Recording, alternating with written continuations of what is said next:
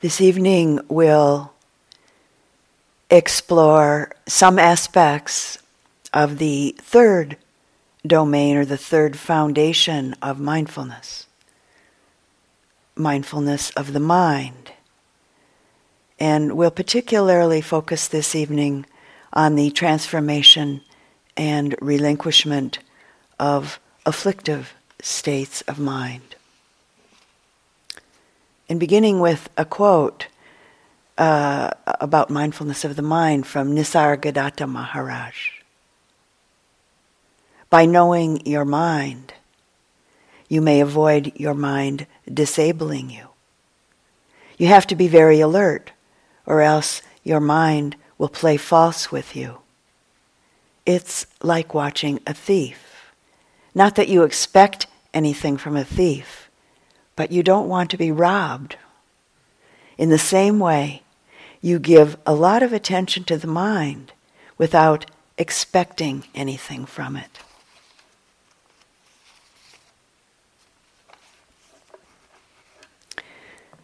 Some years ago now, I attended a meeting of Dhamma teachers that included teachers from many or most all of the various Buddhist lineages. And in one of our discussions, the question, what is Buddhism, came up. The Dalai Lama, who was one of our guests of honor at this meeting, said that his response to this question is that Buddhism is about certain kinds of mental training to eliminate all kinds of negative or afflictive emotions and all traces of these emotions. And he went on then to define realization, to define liberation as the complete purification of afflictive emotions. This definition of nibbana, this definition of realization, being the complete purity of the mind, the heart, has been described as the mind and heart of an arhat. And in hearing His Holiness, the Dalai Lama, speak of this, there was a sense that he spoke from a very deep place of confidence and truly believing that this is possible. In the many times that I've practiced with Sayadaw U Pandita and with Pawak Sayadaw, both of these venerable teachers have spoken of this same possibility in similar ways over and over again. And of course, in the suttas, the Buddha also speaks of this aspect of liberation, this aspect of freedom in a very similar way. As our own confidence grows and as it deepens, we too begin to get at least some sense that this is our possibility. In its deepest sense, the basic aim of these teachings and these practices isn't about what we ordinarily think of as having a happy life in this lifetime. And so, here you all are, making physical and mental efforts in the service of the purification of the mind, the purification of the heart. Here in retreat and in our life outside of retreat, we come to know, to really directly experience that through our practice, through our physical and our mental efforts, certain states of mind increase, others decrease. And we begin to find, at least to some degree, that we've let go of what's unwholesome. We've let go, at least to some degree, of what brings suffering, what's harmful to ourselves, and what's harmful to others. And we begin then to find that the wholesome states of mind and heart are more and more our experience. They're more readily available in our life. And so our feeling of connection and confidence in these teachings and practices takes a deeper root. confidence in our own capacity to realize the teachings, to be successful in relationship to our practice in the immediacy of here and now grows, along with confidence in relationship to our deepest goals, our deepest aspirations. And some words from the Buddha, from the Anguttara Nikaya. Abandon what is unwholesome, O bhikkhus. One can abandon the unwholesome. If it were not possible, I would not ask you to do so. If this abandoning of the unwholesome would bring harm and suffering, I would not ask you to abandon it. But as the abandoning of the unwholesome brings benefit and happiness, therefore I say, abandon what is unwholesome. Cultivate what is wholesome, O bhikkhus. One can cultivate the wholesome. If it were not feasible, I would not ask you to do it. If this cultivation of the wholesome would bring harm and suffering, I would not ask you to cultivate it. But as the cultivation of the wholesome brings benefit and happiness, therefore I say, cultivate what is wholesome.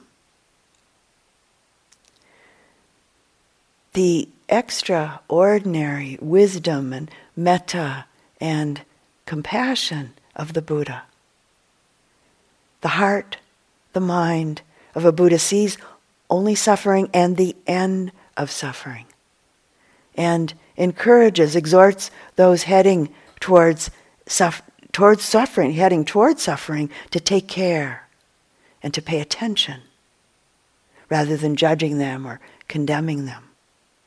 And the heart, the mind of a Buddha, in seeing those heading towards the end of suffering, rejoices for them. This approach to life, this way of seeing, can really be a great inspiration and inspiring feelings of self-confidence within us. It can be done. I can do it. Over the years of my practice, there certainly have been times when I've experienced various difficulties within myself in relationship to the teachings and the practices. And when I've been able to be very honest and humble about it with myself, I've seen that most of the time it's been because I was afraid that I wasn't capable of actualizing the teachings. And I've also found that when I've been filled with confidence in relationship to myself, that my love and gratitude for the teachings, as well as for my own practice, has deepened and grown. The Venerable Pawak Sayadaw says that we must always approach things with the attitude that you can be successful. He said this is what the Buddha taught.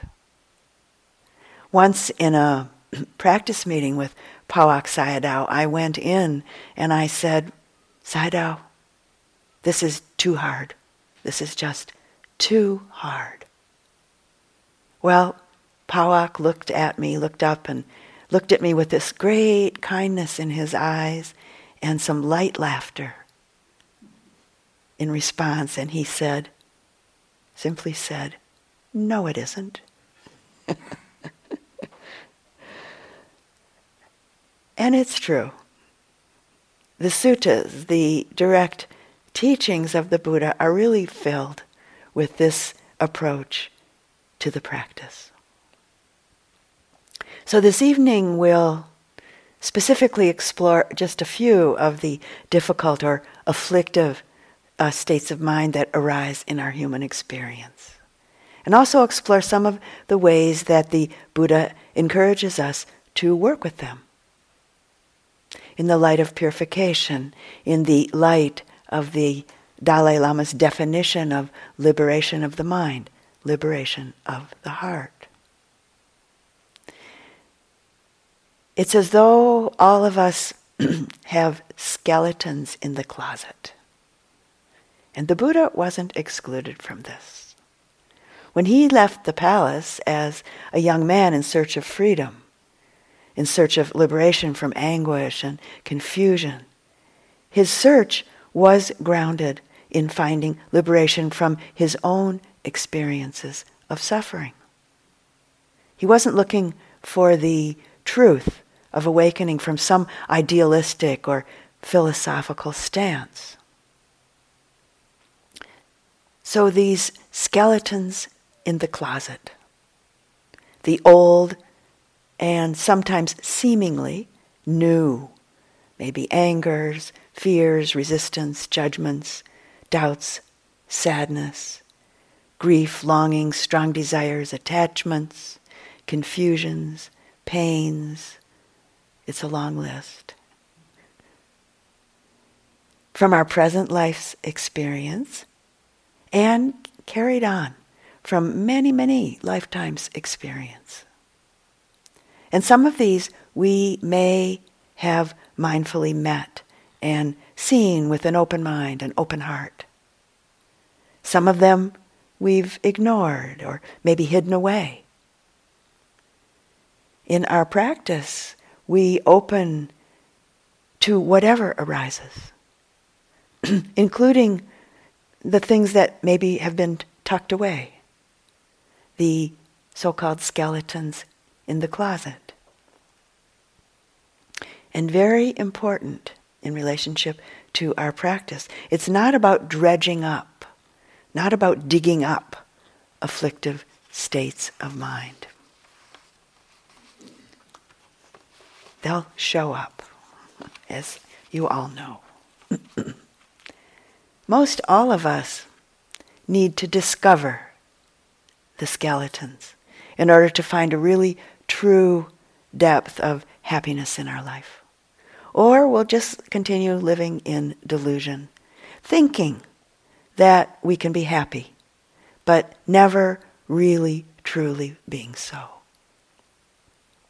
Meditation allows us to open the closet and look into the boxes, to uncover what may have been hidden, or maybe that we've hidden from, or maybe we've judged as unacceptable and buried away. The skeletons in the closet that maybe we've been hauling around, often unconsciously, unwittingly, maybe for a long time. The poet and translator Stephen Mitchell has a version he's written of the myth of Sisyphus, and this is his version of that. We tend to think of Sisyphus as a symbol of a tragic mortal hero condemned by the gods to shoulder his rock sweatily up the mountain and again up the mountain forever. The truth is that Sisyphus is in love with the rock. He cherishes every roughness, every ounce of it. He talks to it, sings to it. It has become the mysterious other. He even dreams of it as he sleepwalks upward. Life is unimaginable without it, looming always above him like a huge gray moon. He doesn't realize that at any moment he's permitted to step aside, let the rock hurtle to the bottom, and go home.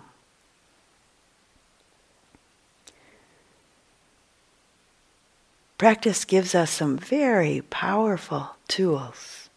The tools of mindfulness, concentration, investigation, metta, compassion, equanimity, each of which help us to open to our experience from the clarity of a focused mind and the heart of kindness, acceptance, and patience. This enabling us to see clearly and to be able to go home.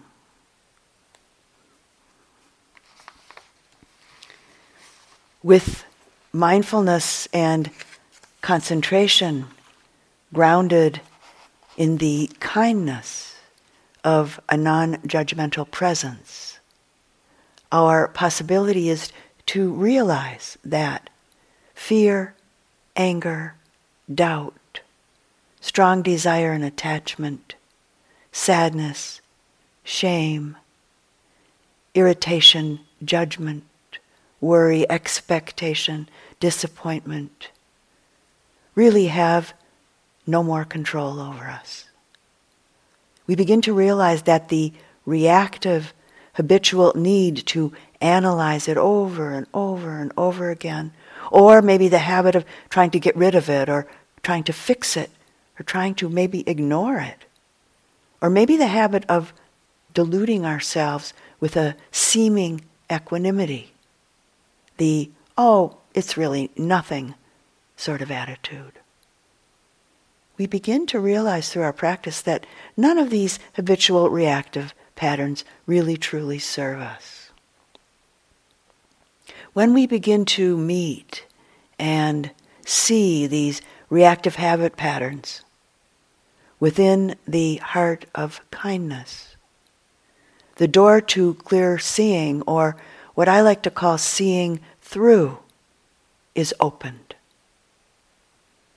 The beginning of a healthy response, rather than unconsciously dropping into old reactive patterns in relationship to afflictive emotions, is born out of clearly connecting and a non-judgmental knowing, this is how it is in this present moment.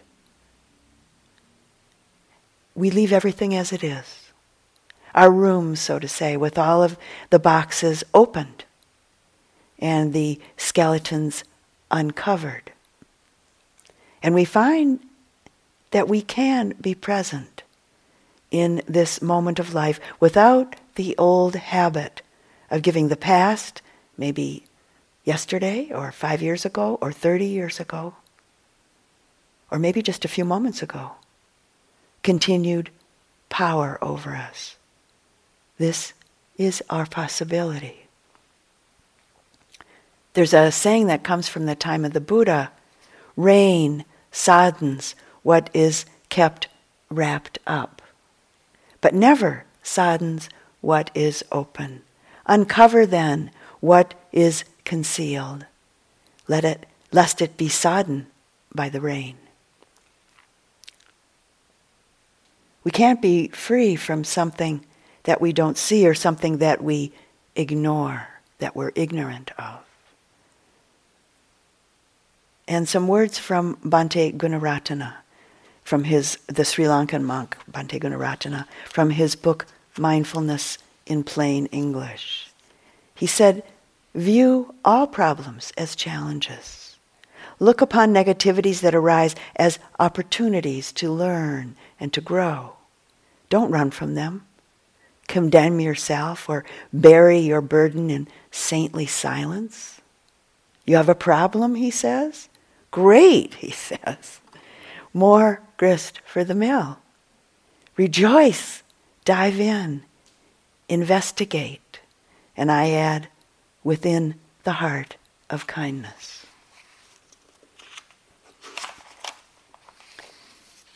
And so we sit quietly and watch ourselves, our mind, our body, our heart.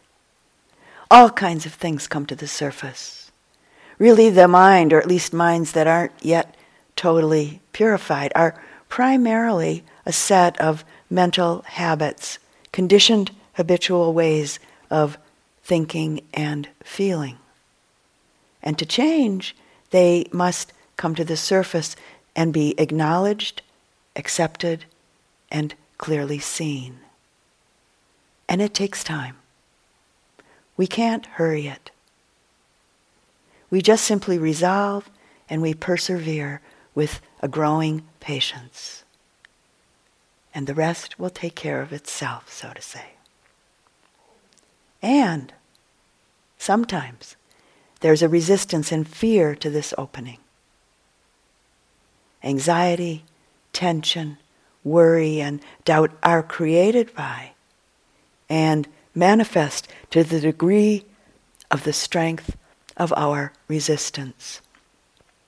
Resistance is based in fear. And it can be kind of a vicious circle. And so we practice with great gentleness and kindness and a deep patience for and with ourself. And through this process of opening to and relinquishing our conditioned, habituated patterns of suffering, relinquishing our addictions of mind. Again, from the great Indian teacher Nisargadatta Maharaj, who I started this talk with some words from him. He says, don't bully yourself. Violence will make you hard and rigid. Don't fight with what you take to be obstacles on your way. Just be interested in them. Watch, observe, inquire. Let anything happen, good or bad. But don't let yourself be submerged by what happens.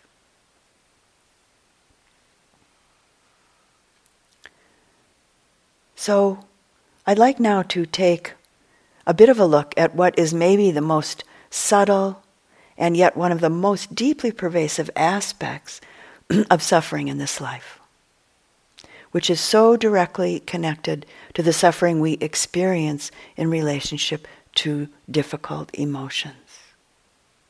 And this is the suffering that's inherent in ignoring the truth that everything in this world, everything in this universe comes into being through the combination of a multitude of conditions. Everything is relative, related. One thing leads to another. Because of this, that. Everything is contingent and consequently conditional. Everything is in relationship.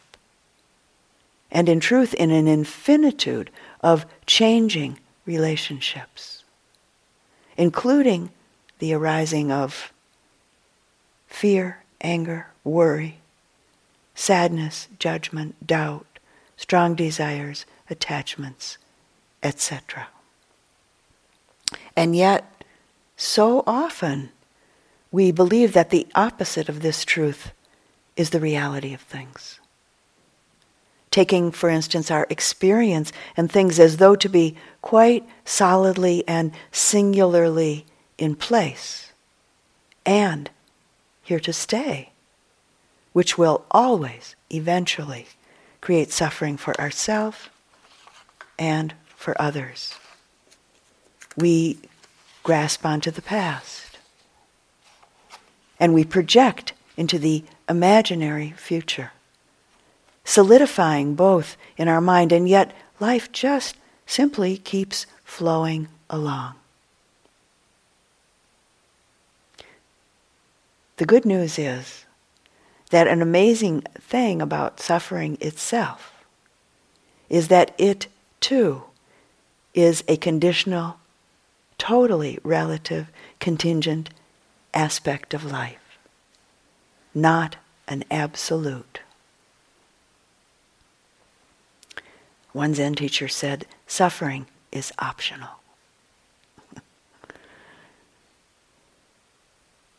In Taos, New Mexico, where I live, during the midsummer and early fall, we have what we call our monsoon season. And in the big open sky of Taos, we often have huge arches of rainbows appearing, often even double rainbows. So a rainbow appears because of particular conditions coming together.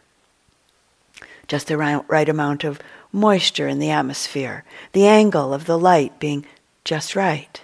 And then, of course, one has to be in the right place at the right time and looking in the right direction.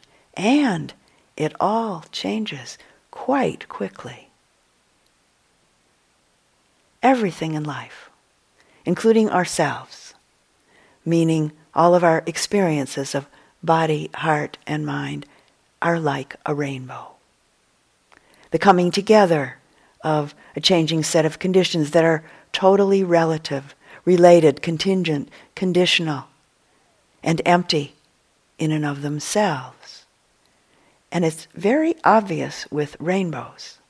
but not so for most of us with the more solidly appearing and sticky mental and physical phenomena. Our rainbow body, our rainbow mind, including emotional states of mind, which for many of us can be the experiences that we most readily identify with and get stuck in. Thinking of things and experiences, the various states and moods of our mind as permanent and unchanging, and identifying any of these as me, mine, I, will inevitably bring suffering. The degree to which we grasp, cling, and identify with our experience, whatever it may be, pleasant or unpleasant physical or mental experience, the degree to which we grasp, cling, and identify with our experience, this is the degree to which we'll suffer.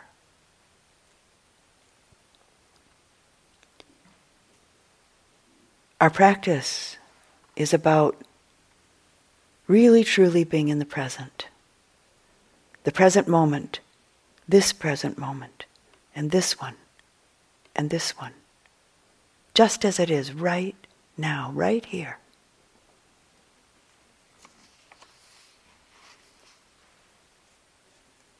It's not the present moment that causes suffering.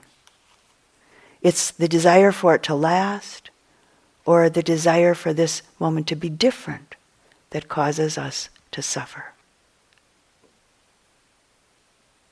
Liberation isn't rooted in anything imaginary, pretended, hoped for, wished for, philosophized about, or avoided or ignored. We have this saying in English, ignorance is bliss. Well, ignorance isn't bliss. In the clarity of the Buddha's teachings, ignorance is ignorance and bliss is bliss. With ignorance, in fact, providing very fertile ground that delusion needs in order to sprout. Delusion manifests as an unknowing because of the lack of penetration or the concealment of the real nature of things. With this delusion of unknowing, there's an absence of right or really true understanding that's experienced as the mental blindness or mental darkness of delusion, which is caused by a lack of careful and wise attention. And this is really the root of all that's unwholesome.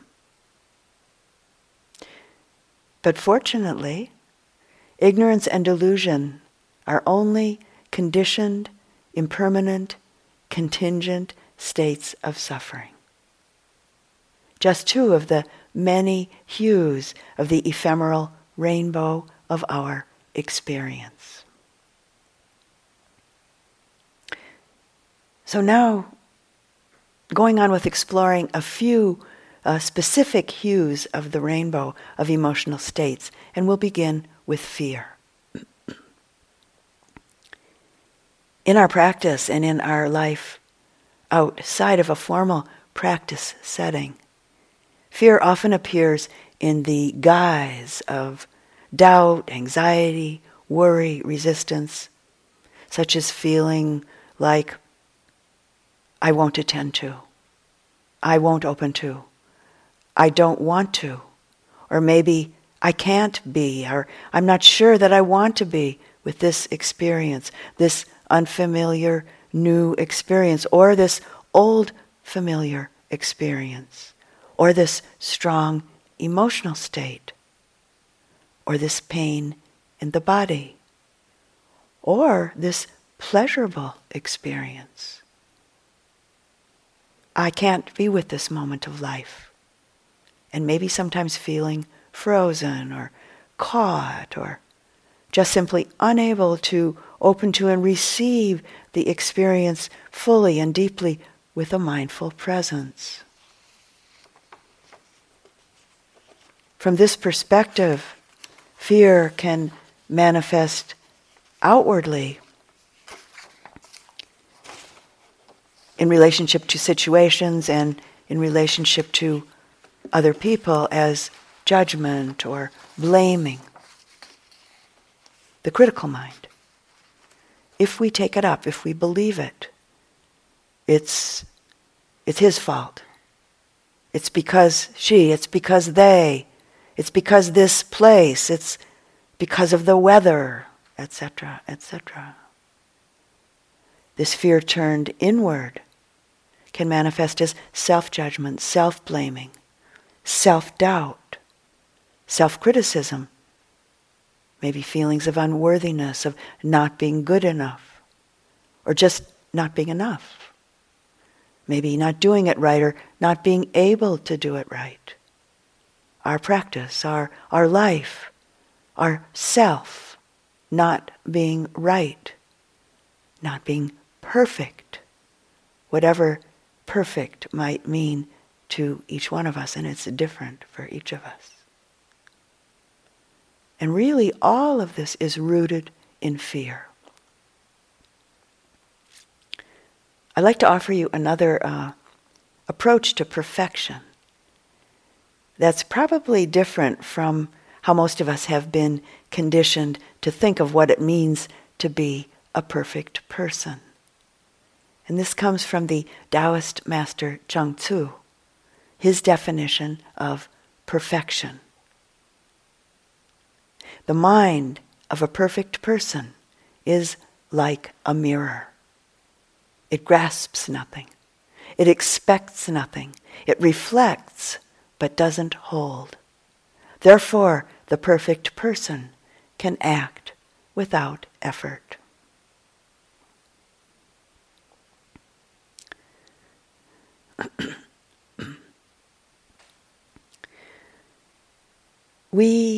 Some of us may have a habit of getting caught in and identifying with the mind of judgment, doubt, blaming, criticism, inwardly in relationship to ourselves or outwardly in relationship to others, which is actually often a way of distracting ourselves from the fear that's lurking underneath.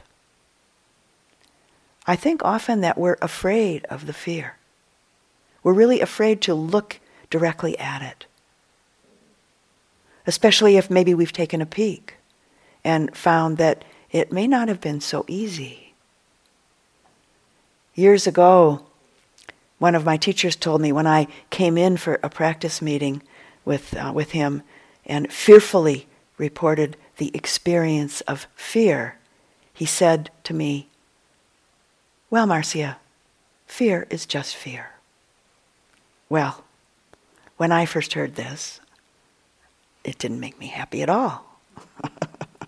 My inward response was, "Well, that's really easy for you to say." I didn't say that out loud, but I thought it and felt it. And there was certainly, obviously, some degree of resistance and quite a bit of irritation in my thinking. But it stuck.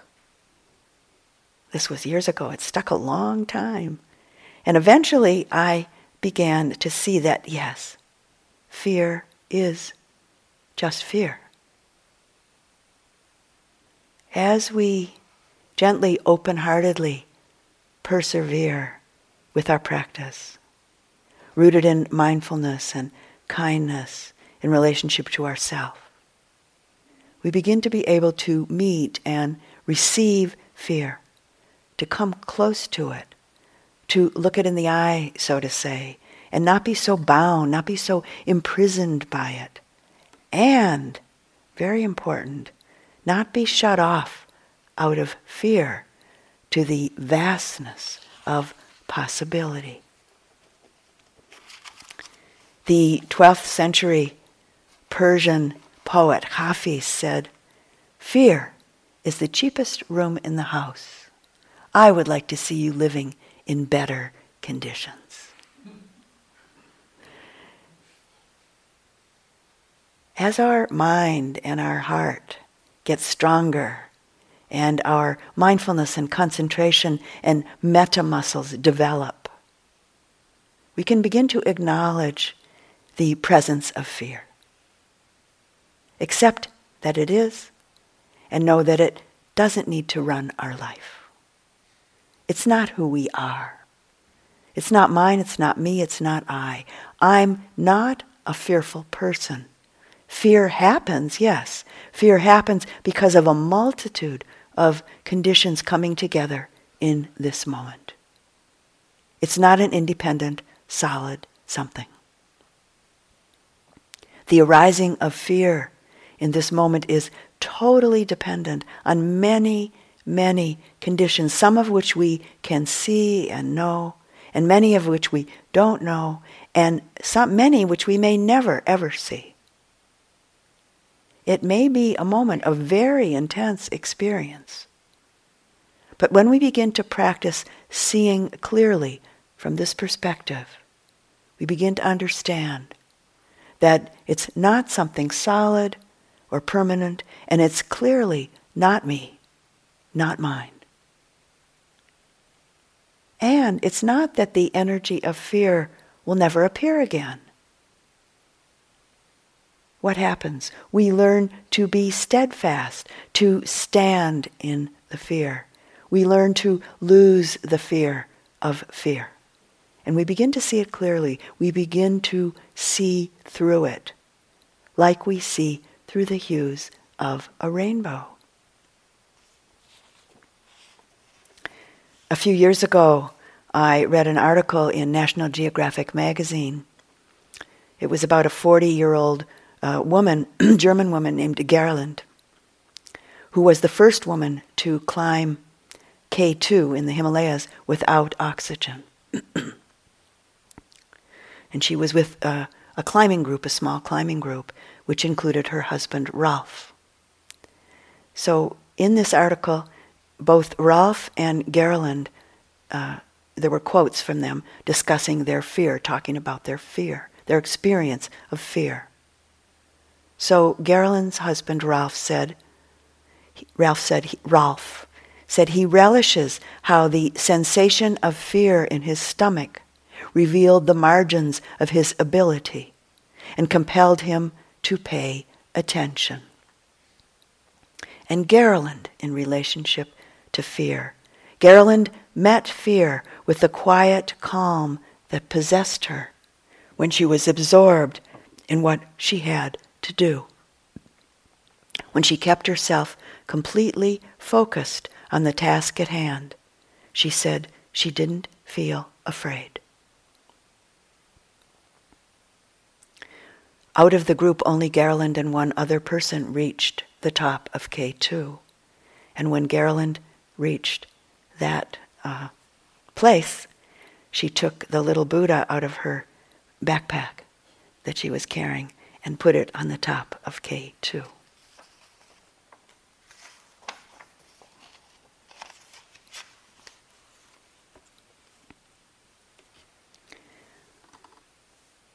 The Buddha's teachings offer us the possibility of a different perspective, a different relationship to things than how most of us have been conditioned, how most of us have been patterned.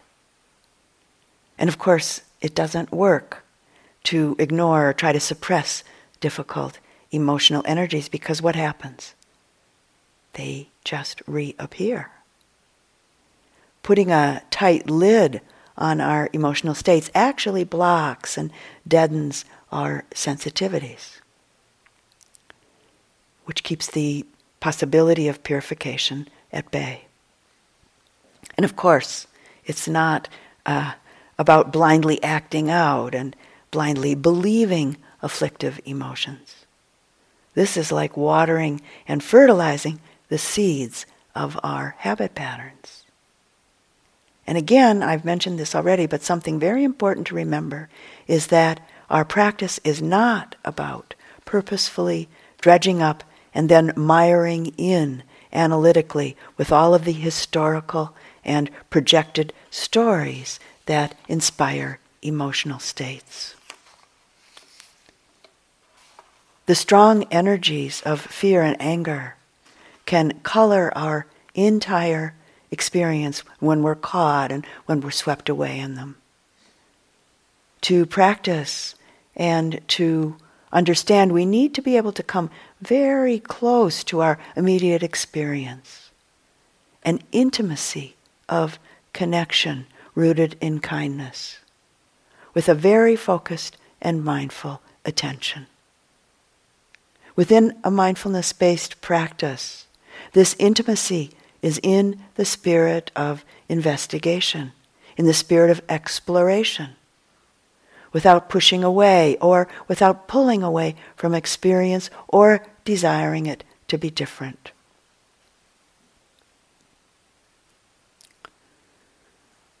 So now I'd like to take a bit of a look at anger. In the classical teachings, anger is likened to a pond that's on top of a boiling hot spring. When we're angry, we can't see very far. We can't see clearly. Anger is a very strong, very powerful energy. From this perspective, it can be quite seductive. A while ago, I knew someone whose energy was fueled primarily by anger. She was very attached and identified with her anger, and in fact spoke about really liking her anger. She said that she felt strong and powerful in the anger. But unfortunately, she wasn't a happy person. She was kind of like a porcupine. People would get close to her, and then they would feel the sharp needles, the sharp sting of her anger, and they'd move away. Consequently, she was quite a lonely person. And yet so identified in her mind as an angry person, and so afraid that she would lose herself, meaning lose her energy and her power, lose the fuel for her life, if she let go of her anger. It takes a tremendous honesty and humility to really, truly practice.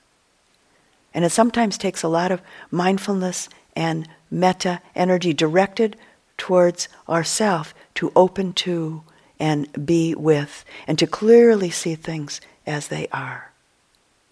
Mindfulness and metta don't cover over anger, fear, jealousy, irritation. Our practice changes our mind. And it's about making the choice to transform our heart, to transform our mind.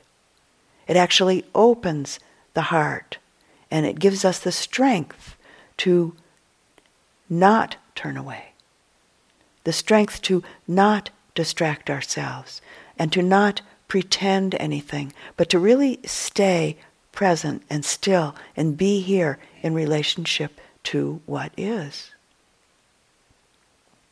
With our practice, we've chosen to experience things just as they are, with a very natural strength that comes from the expanding capacity of our heart and mind. In the mid-1990s, over a consecutive 2-year period, I taught in Poland.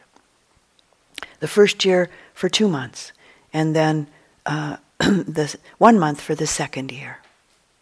And one student who stayed for the whole 2 months of practice the first year was a man in his early 40s, a very successful big city businessman from Warsaw, who had quite diligently practiced Zen and karate and Aikido for about 10 years prior to coming to this 2-month Vipassana metta retreat that I was offering in Poland. This man had grown up in a home environment with a very ill-tempered, angry father and uncle, living, as he said, with his heart burning with fear much of the time throughout his childhood. with this fear still present to some degree in his adult life. But much more obvious to him was the fact that he'd learned and taken on the habits, thoughts, and words and actions of that same ill temper. And he described himself as a man of heavy emotions, which was becoming more and more uncomfortable as his Buddhist practice developed and deepened.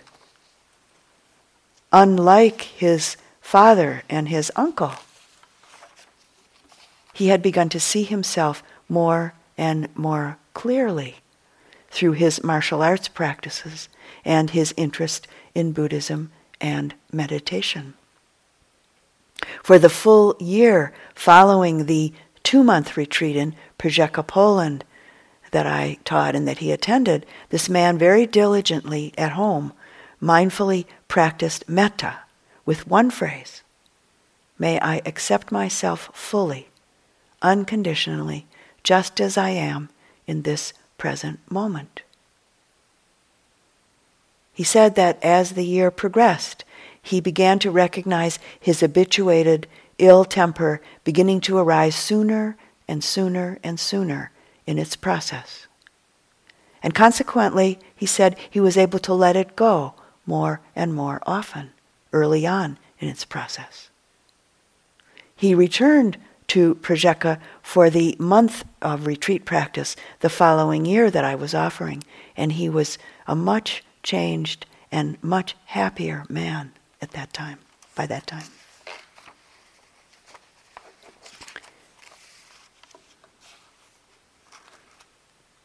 What's often overlooked is the disastrous effects of anger, the harm that anger does to oneself. The first person hurt is always the one who's angry. An angry mind is a suffering mind. An angry mind is agitated, tight, narrow, constricted. The quality of awareness changes. Clear seeing and perspective pretty much vanish. One often feels restless and driven. Nothing satisfying. Sleep can be difficult. The body's tense. With anger, the sense of self looms quite large. So does the sense of the other. One of the primary reasons that anger is so painful is that it very quickly creates a sharp separation between self and other. It's kind of as though a line has been drawn that isn't to be passed, isn't to be crossed. With each angry moment deepening the imprint of anger in the mind stream. Something that I think is both amazing, simple, and difficult to see is that irritation, anger, fear, rage, hate develop from a momentary, unpleasant feeling that went unnoticed, that wasn't met with mindful attention. Again, pointing to the totally conditional nature of afflictive states of mind and the importance in our practice of seeing the momentary, unpleasant or pleasant feeling tone that shows up in relationship to experience. The point at which we become aware of anger or any other afflictive mind state depends upon the quality, the focused strength and depth of our mindful attention. So, how can we work with anger through our practice? Just like any other emotional state of mind, anger's not solid. It's made up of many different components, thoughts, stories spinning out, a specific mood of the mind, an emotional tone, and various changing bodily sensations, with all of this coming and going, arising and passing. As soon as you see the thoughts that are spinning out the stories of anger or fear or self-judgment or sadness or doubt or greed or clinging or expectation or disappointment. It's very helpful to let them go. Just let them drop away. Give them no mind, as I like to say. Give them no mind. These thoughts aren't only the expression of anger, they're also feeding the anger. They're like fertilizer for the angry mind. So let the stories go and bring the attention directly into the sensations of the body, feeling the emotion directly and in itself without the story. So what are you feeling? Well, maybe heat, maybe tightness, maybe pressure, heaviness, contraction, vibration. Where is it? And very important, how is it changing? How is it changing? Notice the mind. Meaning, at this point, notice what your relationship is to these sensations. Is there resistance? More contraction then. Really give this your best attention. Feel it, see it, know it. Is there interest grounded in kindness, grounded in acceptance of the sensations in your body? Take a look. And in the service of acceptance, kindness, and patience, if the emotion is too strong to sit with, do not force yourself to sit with it. Do some walking meditation. You might even walk a bit faster than you usually do. Bring your attention directly into the body and also maybe into the breath with the walking. Or you might open to the natural world outside. For instance, the expanse of the fields, the trees in conjunction with the wide open spaciousness of the sky, the smells, the sounds, the sensations of warmth on your skin or coolness touching your skin. Take an interest. Notice the birds, chipmunks, squirrels, the small creatures of the world. Don't indulge thinking. Indulge is the word. Don't indulge thinking. Thinking happens, but don't indulge it. Stay mindful in the present moment, in the physical world, and in the body, and also in the breath. In those moments of a connected, present moment attention, afflictive emotion disappears. It isn't present. The ease, the sense of well-being that arises out of a completely connected, present moment attention is actually pretty amazing. Really beyond compare, in a really quietly wonderful way. Resting in the natural world can be an immediate experience and a clear mirror for us. So remembering at this moment the mountain climber Geralyn's relationship to fear.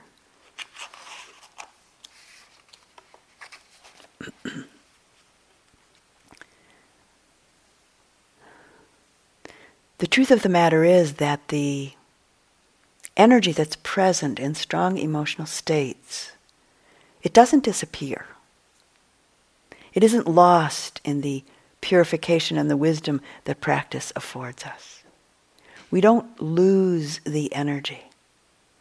In clear seeing that's free of ego interest, with a non-self-centered presence that isn't exclusively or predominantly in pursuit of our own personal advantages, maybe such as power or control or pleasure or status or prestige or recognition, with a clear, non-self-absorbed concentration and mindful attention based in the heart of kindness, therein lies the possibility of the relinquishment and the transformation of the strong energies of fear, anger, greed, attachment, doubt, sadness, etc.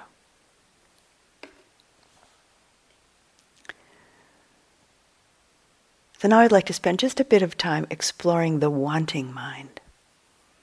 States of strong desire, greed, clinging, attachment. Classically, unwholesome desire, clinging, attachment, tanha in Pali,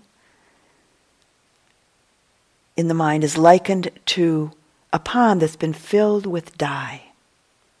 We aren't able to see the bottom. Our vision's obscured. When our heart, our mind is clouded, we're caught in the energies of greed and attachment. We're blinded by desire. A blatant and current example of this, with greed being the root of the current worldwide environmental crisis. People blindly acting out of enormous greed, causing enormous personal and global suffering. This is rooted in the desire that comes out of misunderstanding. The desires we project into the future, for instance. Hoping, dreaming, fantasizing about what we think we need to get and how we think things need to be in order for us to be contented, in order for us to be at ease in our life. The thoughts that the satisfaction of a particular desire will give us something that in fact it won't, that in fact it can't.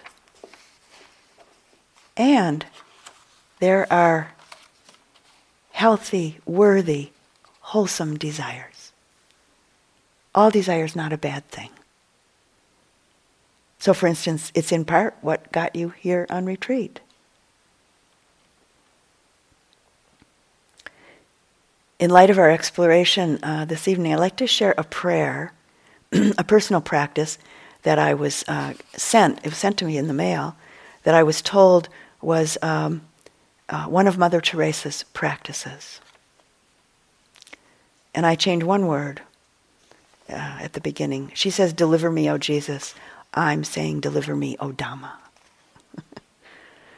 Deliver me, O Dhamma, from the desire of being loved, from the desire of being extolled, from the desire of being honored, from the desire of being praised, from the desire of being preferred, from the desire of being consulted, from the desire of being approved, from the desire of being popular, from the fear of being humiliated, from the fear of being despised, from the fear of suffering rebukes, from the fear of being slandered, from the fear of being forgotten, from the fear of being wronged, from the fear of being ridiculed, from the fear of being suspected. Maybe nothing left out there. Very shortly after I received this in the mail and read it, I got a phone call from a friend, and I said, "Oh, I have to read you this. I just got this in the mail." And I read it to him over the phone, and his response was, "Oh my God, have I got a lot to do." Well, yes, true. But I have to say, every time I read this prayer, I find it quite inspiring, quite inspiring.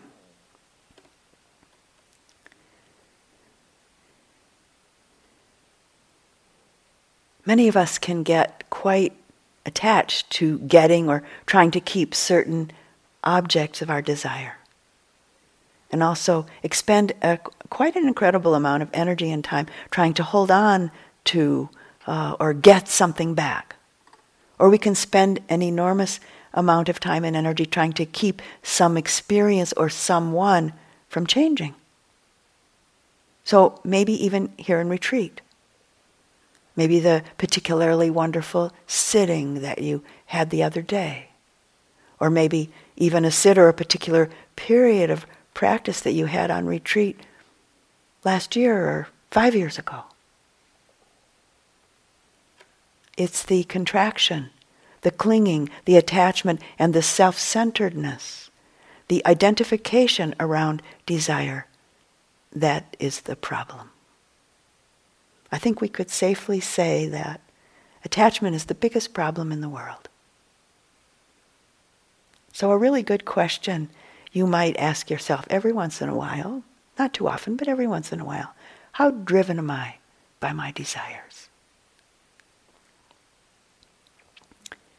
So a very simple, quite mundane personal experience.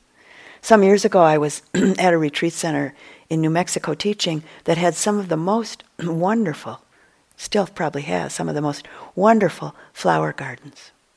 And I was walking along next to one of these gardens, and I noticed a really sweet smell. So I followed my nose to where the smell was coming from, and to a particular flower. And I got down very close to this flower and really took in the smell. Very present. Aware of the pleasantness of the experience. And then I got caught. I had to go and do something else, but all I wanted to do was just stay there and continue experiencing this sweet smell. So with that next moment of clinging and not being willing to let go and just simply go on, the pleasantness of the experience of the previous moment was gone. And I was experiencing tightness in the body and a degree of burning irritation in the heart and mind. I got up and I walked away to do what needed to be done next. But there was still a clinging to this sweet smell, even though it was totally gone from my field of experience. I was attached at that point to the memory of it, wanting it back, and planning when I could get back to that garden, imagining how nice it would be later when I could finally get back there. What a moment ago was a moment of pleasantness was no longer pleasant, rather a moment of being caught in the grip of my clinging mind, a moment of suffering. And, as we all know, it happens very quickly, can happen very quickly.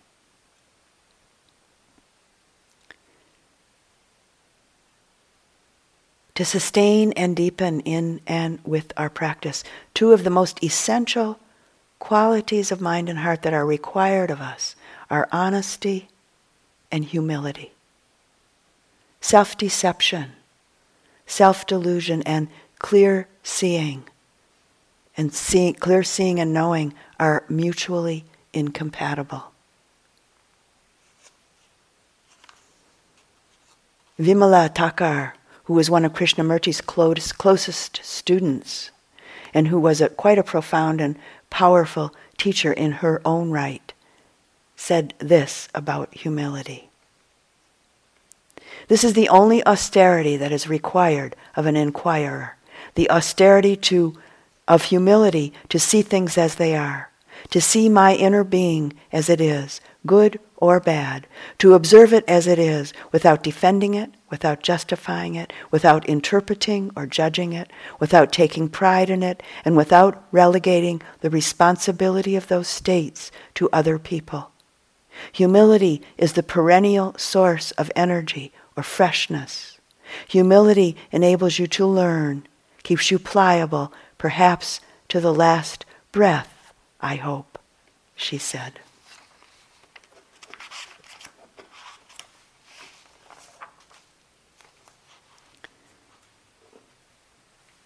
As we begin to sense and see and know greed and clinging,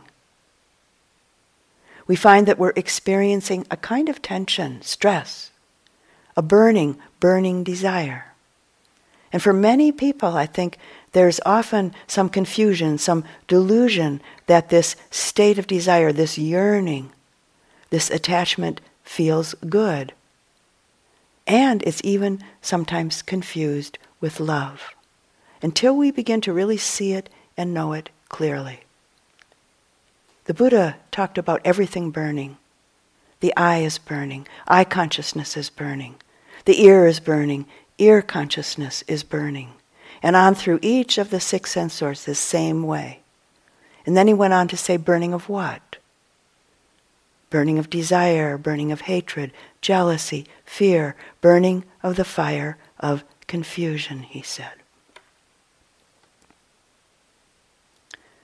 Some years ago I found a recipe. And at risk of giving you a recipe that you maybe already have and occasionally cook up, I'd like to share this one with you. It's a recipe for unhappiness. And the ingredients: 1 cup of what is, 1 cup of inability to accept what is, 3 tablespoons of complaints, 1 teaspoon of light whining, 1/4 cup of alternate scenario, preferably unattainable, 1 bunch of actual reality, 1 pint of idealized worldview, and 2 teaspoons of perfection, 4 sprigs of envy, minced for garnish. And here's what you do with the ingredients. In a large bowl, whisk together what is with an equal amount of inability to accept what is. Stir in complaints and let it sit until brooding and sulking set in. Add a dash of light whining, especially in the company of friends, but be careful not to overseason or they won't hang around. In a separate bowl, add alternate scenario to actual reality from your garden and separate leaves from stems. Then try to reattach the leaves in exact pattern that existed before separation. Pour in idealized worldview and process in a food processor using on and off turns. When mixture is pureed, add it to what is an inability to accept what is and blend. Add exactly 2 teaspoons of perfection and let stand until tears form. Garnish with minced envy and serve immediately.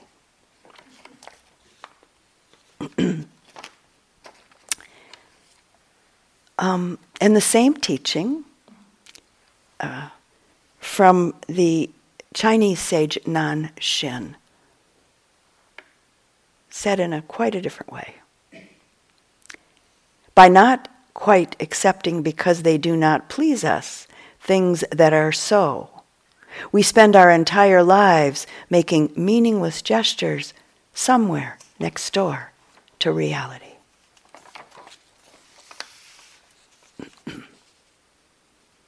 The Buddha offers us another recipe. The recipe of cultivating a strong and clear concentration, mindfulness, investigation, all rooted in kindness. That meets the experience of the moment and sees it clearly just as it is. We can actually learn to experience the extremes and the subtleties of afflictive emotions without getting caught up and swept away and overcome by them. It's as though we learn to see them so clearly that we see through them. We see their nature, just like we see through the colors of a rainbow. One way, and maybe not your usual way, that you might consider emotional states in relationship to your practice is that they're the nourishing mud in which the lotuses of compassion, generosity, sensitivity, and wisdom can take root and blossom. And just a short passage from the Mahayana Vimalakirti Sutra. Flowers like the blue lotus, the red lotus, the white lotus do not grow on the dry ground in the wilderness, but grow in the swamps and mud banks. Just so Buddha qualities grow in those living beings who are like swamps and mud banks of passion. When I first came across this teaching was really an acknowledgement that as human beings, we experience many strong and difficult energies, the mud banks of passions. It's not that something's gone wrong. And so not to pretend to ourselves or to others that we don't feel these things. This is our human experience. This is what we have to work with. This is part of our practice. The suffering, the anguish, and the confusion that's felt in relationship to identification with afflictive emotions, with what are sometimes called the poisons of self-centered existence, are for many people a potent aspect of the process of awakening, with these poisons being transformed through practice into what are sometimes called nectars or Buddha wisdoms. Afflictive emotions, or cankers, as the Buddha often called them, transformed into purified energies.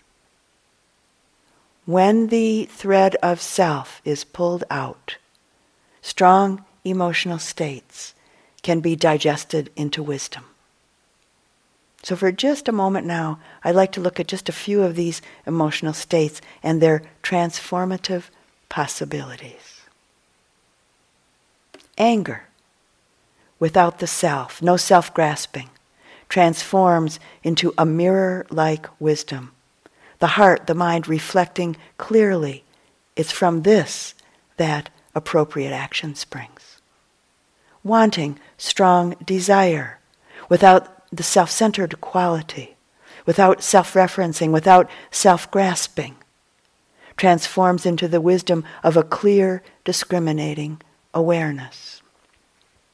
Sadness, without self, with no self-grasping, has the possibility of digesting, of transforming into the heart of metta and great compassion. Fear, without self, is digested into the great, strong heart of metta, compassion, and equanimity, bringing us the capacity to connect without fear, without judgment.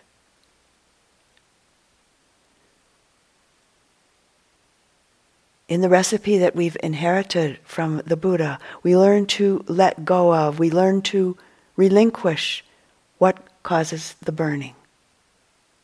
And in this letting go, we find what is sometimes described as the place of coolness. The place of coolness and luminosity in our heart and mind. The place of freedom from the burning. The end of suffering. And then what is seen is just the seen. What is heard is just the heard. What is felt is just the felt. What is known is just the known. Nothing added or needing to be added, and nothing taken away or needing to be taken away. About 18 years ago now, I took my mother in to live with me at my home in Taos, New Mexico, which turned out to be the last 16 months of her life. Early one morning, at the age of 92, she died in her bed. And within a short time after her death, as I was sitting very closely and attentively with her body in her bedroom, I very clearly saw all of the tension, the accumulated tightness of anxiety, fear, irritation, and clinging. I saw all of this just dissolve from her face, with the transformation in my mother's face into an exquisite face of peace and ease. This experience was really a very powerful teaching and inspiration for me towards deepening my practice in the here and now, with a strong sense of why wait until death for this peace? Why wait until death for this ease? Our continuing diligent practice right here in retreat and in our daily lives is bound to render us more patient, forgiving, generous, inclusive, with humor, with goodwill, kindness, compassion, and wisdom. And with more time and energy available to live to our heart's content.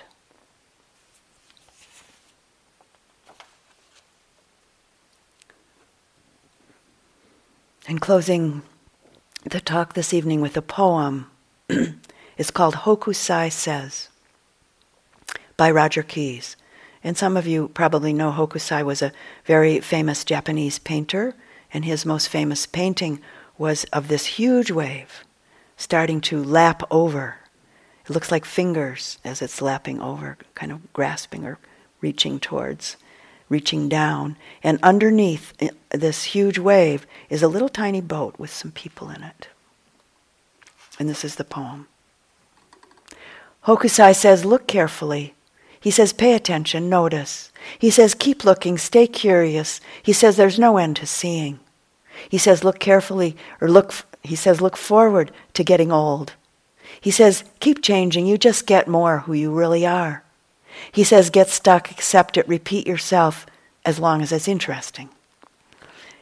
He says, keep doing what you love. He says, keep praying. He says, every one of us is a child. Every one of us is ancient. Every one of us has a body. He says, every one of us is frightened. He says, every one of us has to find a way to live with fear. He says, everything is alive. Shells, buildings, people, fish, mountains, trees. Wood is alive. Water is alive. Everything has its own life. Everything lives inside us. He says, live with the world inside you. He says it doesn't matter if you draw or write books. It doesn't matter if you saw wood or catch fish. It doesn't matter if you sit at home and stare at the ants on your veranda or the shadows of the trees and grasses in your garden. It matters that you care. It matters that you feel. It matters that you notice. It matters that life lives through you. Contentment is life living through you. Joy is life living through you. Satisfaction and strength are life living through you. Peace is life living through you. He says, don't be afraid. Don't be afraid. Look, feel, let life take you by the hand. Let life live through you.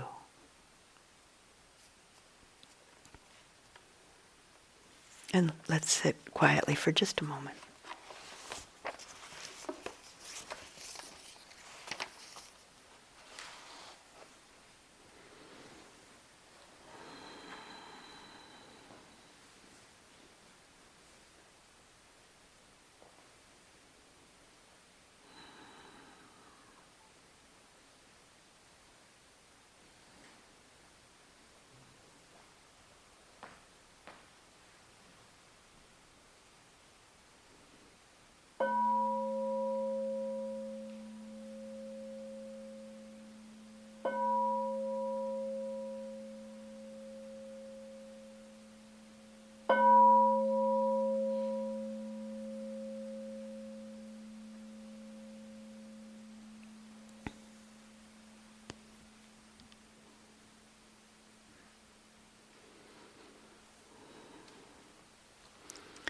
And thank you for listening to the Dhamma.